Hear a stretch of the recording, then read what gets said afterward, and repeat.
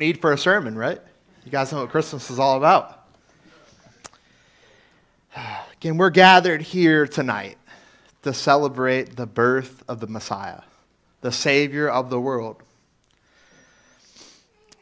A beautiful piece of scripture here in Luke chapter 2, which we just read and our friend Charlie Brown read to us on the video. In less than 2 minutes, he tells us what Christmas is all about.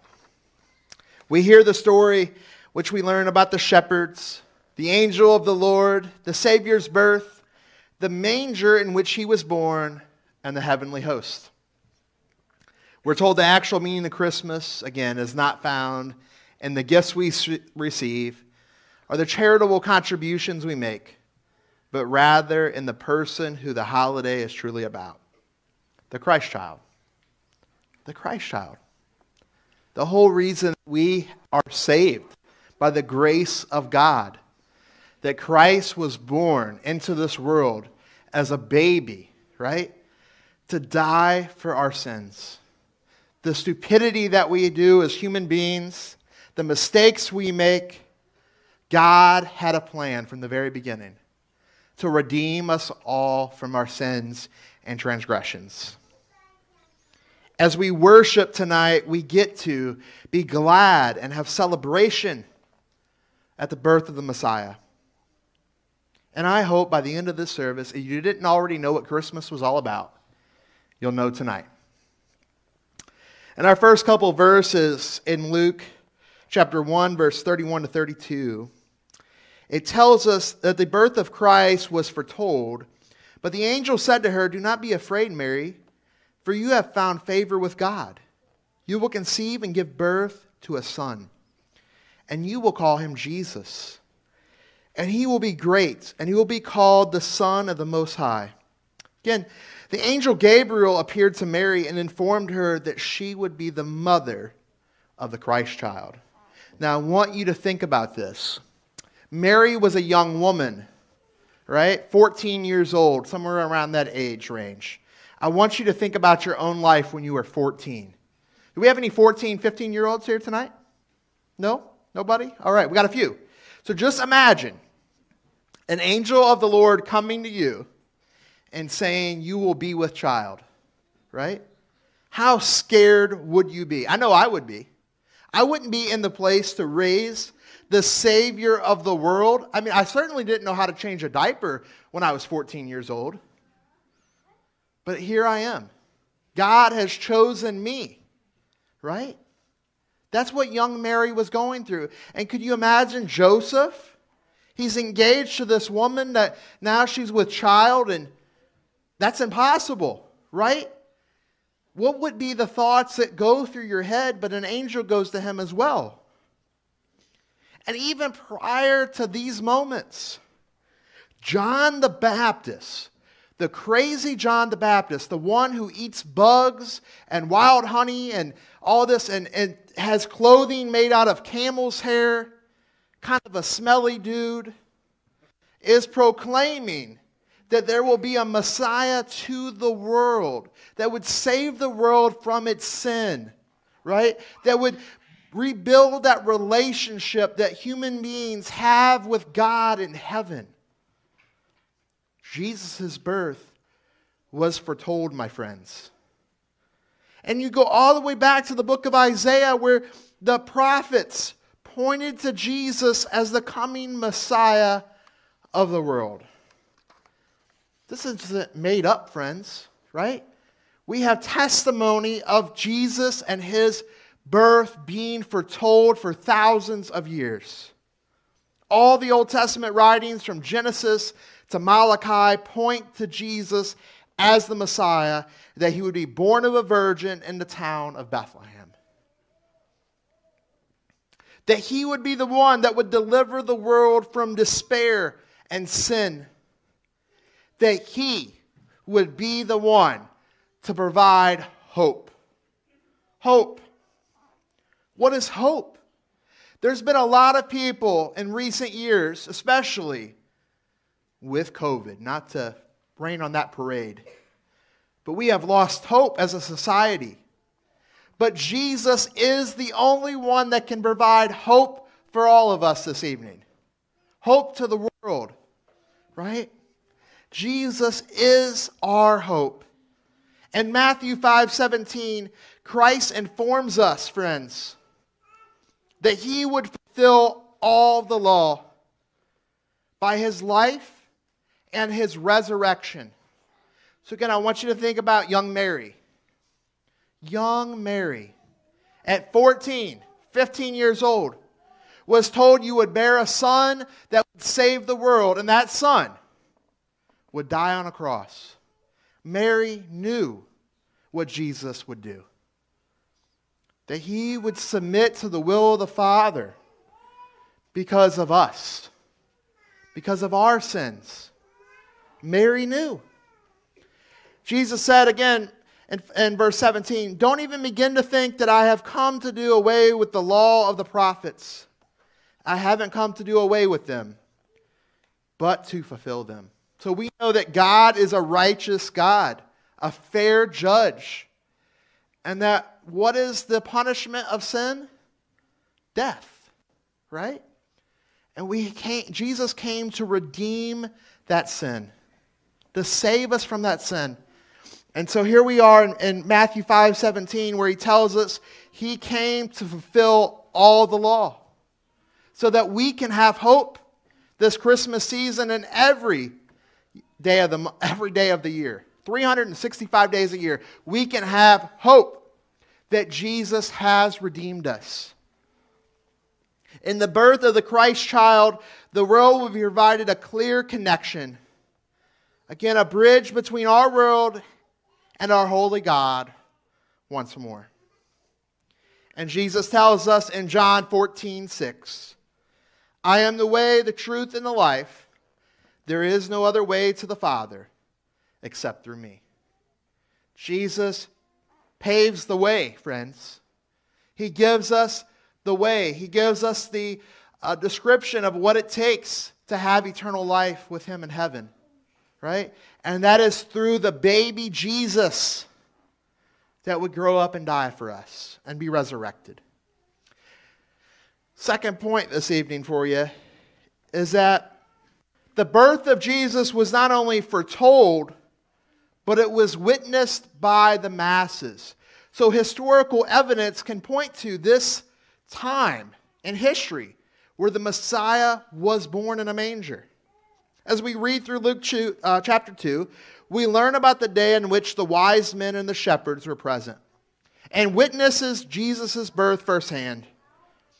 We see in the narrative of Jesus that he is brought into the temple and presented in a manner that was customary at the time. So at that time, when you gave birth to a child, the first thing you did was you brought him to the equivalent of the church, right?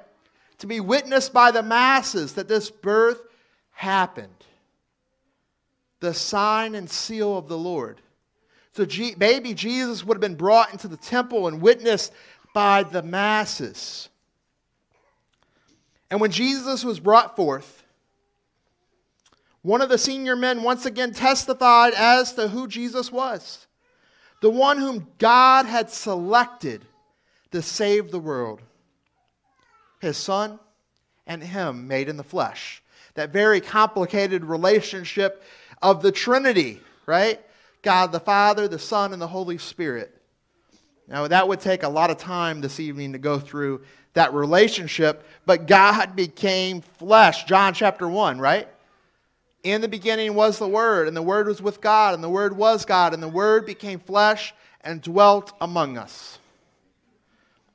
So if you are looking for a book of the Bible because you don't understand, what is this Jesus figure? Like, who exactly was he?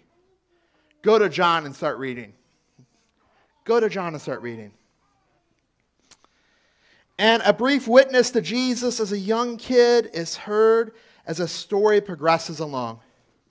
But the most remarkable aspect of this story is that Jesus' birth in a manger or a barn was observed by the people of significance because God guided them there that way through a simple star. Instead of following the king's orders and bringing baby Jesus to be killed, they chose to bless young Mary and Joseph with great gifts to raise the child so that he may become the true light of Christmas for all people. Because his birth changed the world, my friends.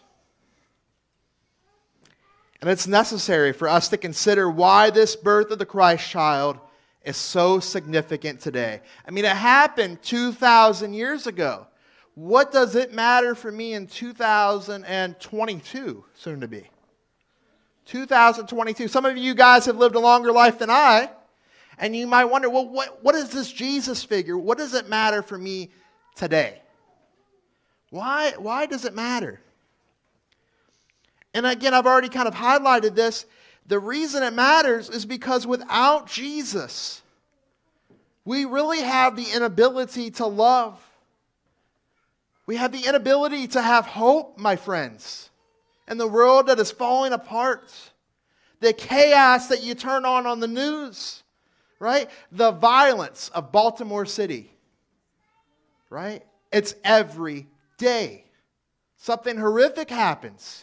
300 deaths or more 2 miles away from here in a year. Where is the hope? The hope is in Jesus, our only hope. And our generosity is from Jesus. We love each other. We are a family at this church. We take care of each other. When someone gets sick, the whole church surrounds them in love and generosity and care. We pray for each other, right? That is what it is on the Lord's Prayer on earth as it is in heaven. We bring God's hope and peace and love to this earth. And ultimately, our time of joy tonight, again, wouldn't be possible without the sacrifice of Christ. His choice to die for us. So we all know Jesus was around 33 years old when he died, depending on what view you take. But I could not imagine being told as a young man, you must die on a cross, and saying, you know what? God, whatever your will, not mine. And that's exactly what Jesus did. Jesus said, not my will, but yours, God. And that's what all of us have to do this evening. It may not be to the extent of dying on a cross. It may be. But it is surrendering our desires for God's. Ultimately, we have the opportunity to rejoice what God accomplished all those many years, 2,000 years ago, by becoming a human being. God sent His Son Jesus to live a life similar to ours. He had all the trials and temptations. I mean, for goodness sakes, He went into a desert and was tempted by Satan himself. But He did the will of His Father. He was born like we were. Now, I asked my 8:15 service a couple Sundays ago, how many folks were born in a barn? We have anybody tonight born in a barn? Now, we're in the city of Baltimore, right? Nobody did that. My grandfather was born in a shack in Louisiana, Missouri. A shack, delivered by his grandpa. A shack. He had a familiarity with baby Jesus. So I want you to think, before hospitals, we were born in places like that. But Jesus was born in that manger, that stinky, smelly manger, so He could die for us. And when Christ was born all those years ago, again, the fundamental nature in that relationship between God and human beings was altered. See, our God, the true God of the universe, is not a mean kid with a magnifying glass over an ant pile, right? He is not a mean, vengeful God. He's a God of love and mercy and grace. That's why he sent Jesus, my friends. It doesn't matter how messed up or sinful you think you are. It's not too much for Jesus. I was having a conversation with someone here in Dundalk, without giving names or locations. And I was delivering a sermon, and I quoted Pastor Ray Scheck that preached here months ago. I said, I'm the most sinful person in this room. And they all looked at me and they said, I highly doubt it. My sins are bigger than yours. God will never forgive me. And in that moment, we talked about the power of Jesus and his forgiveness by his blood and his choice, not by what we do. So we all know this classic scene from Charlie Brown where he drops this blanket because why? Who can tell me? What's the blanket represent? Security, right? Security. And so his security is no longer that blanket. It's Jesus. Right? Luke 2:10 tells us this. Don't be afraid. Look, I have excellent, joyful news to share with you. News that will benefit everyone. Friends, don't be afraid. Don't have fear. Anybody still got their baby blanket? I actually do. I have my baby blanket. Right? Do I have fears? Yes. Do I have anxiety? Yes. It's easy to say in church, don't have fear and anxiety, and then get out in the real world and you face real problems and you're like, Lord, why? Right? But God forgives us. God is with us, but I'm telling you, friends, don't have fear. Don't have fear. God is with us. God is our hope. Jesus is our hope. And I pray this evening that not only do we recognize the true reason for the season, that sounds so cliche. Everyone says it. But why we have hope this Christmas season. Hope. I want you to leave this room tonight having hope in Jesus Christ. Hope that he was born in this manger 2,000 years ago.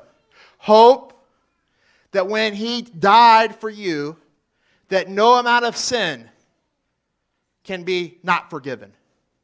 Hope that when he rose from the dead, he fulfilled the prophecies.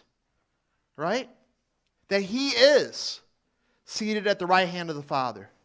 And when you go before Jesus one day, when you die, and you go over all the sins you've ever committed, guess what? Jesus takes it on him. That's our hope. Amen.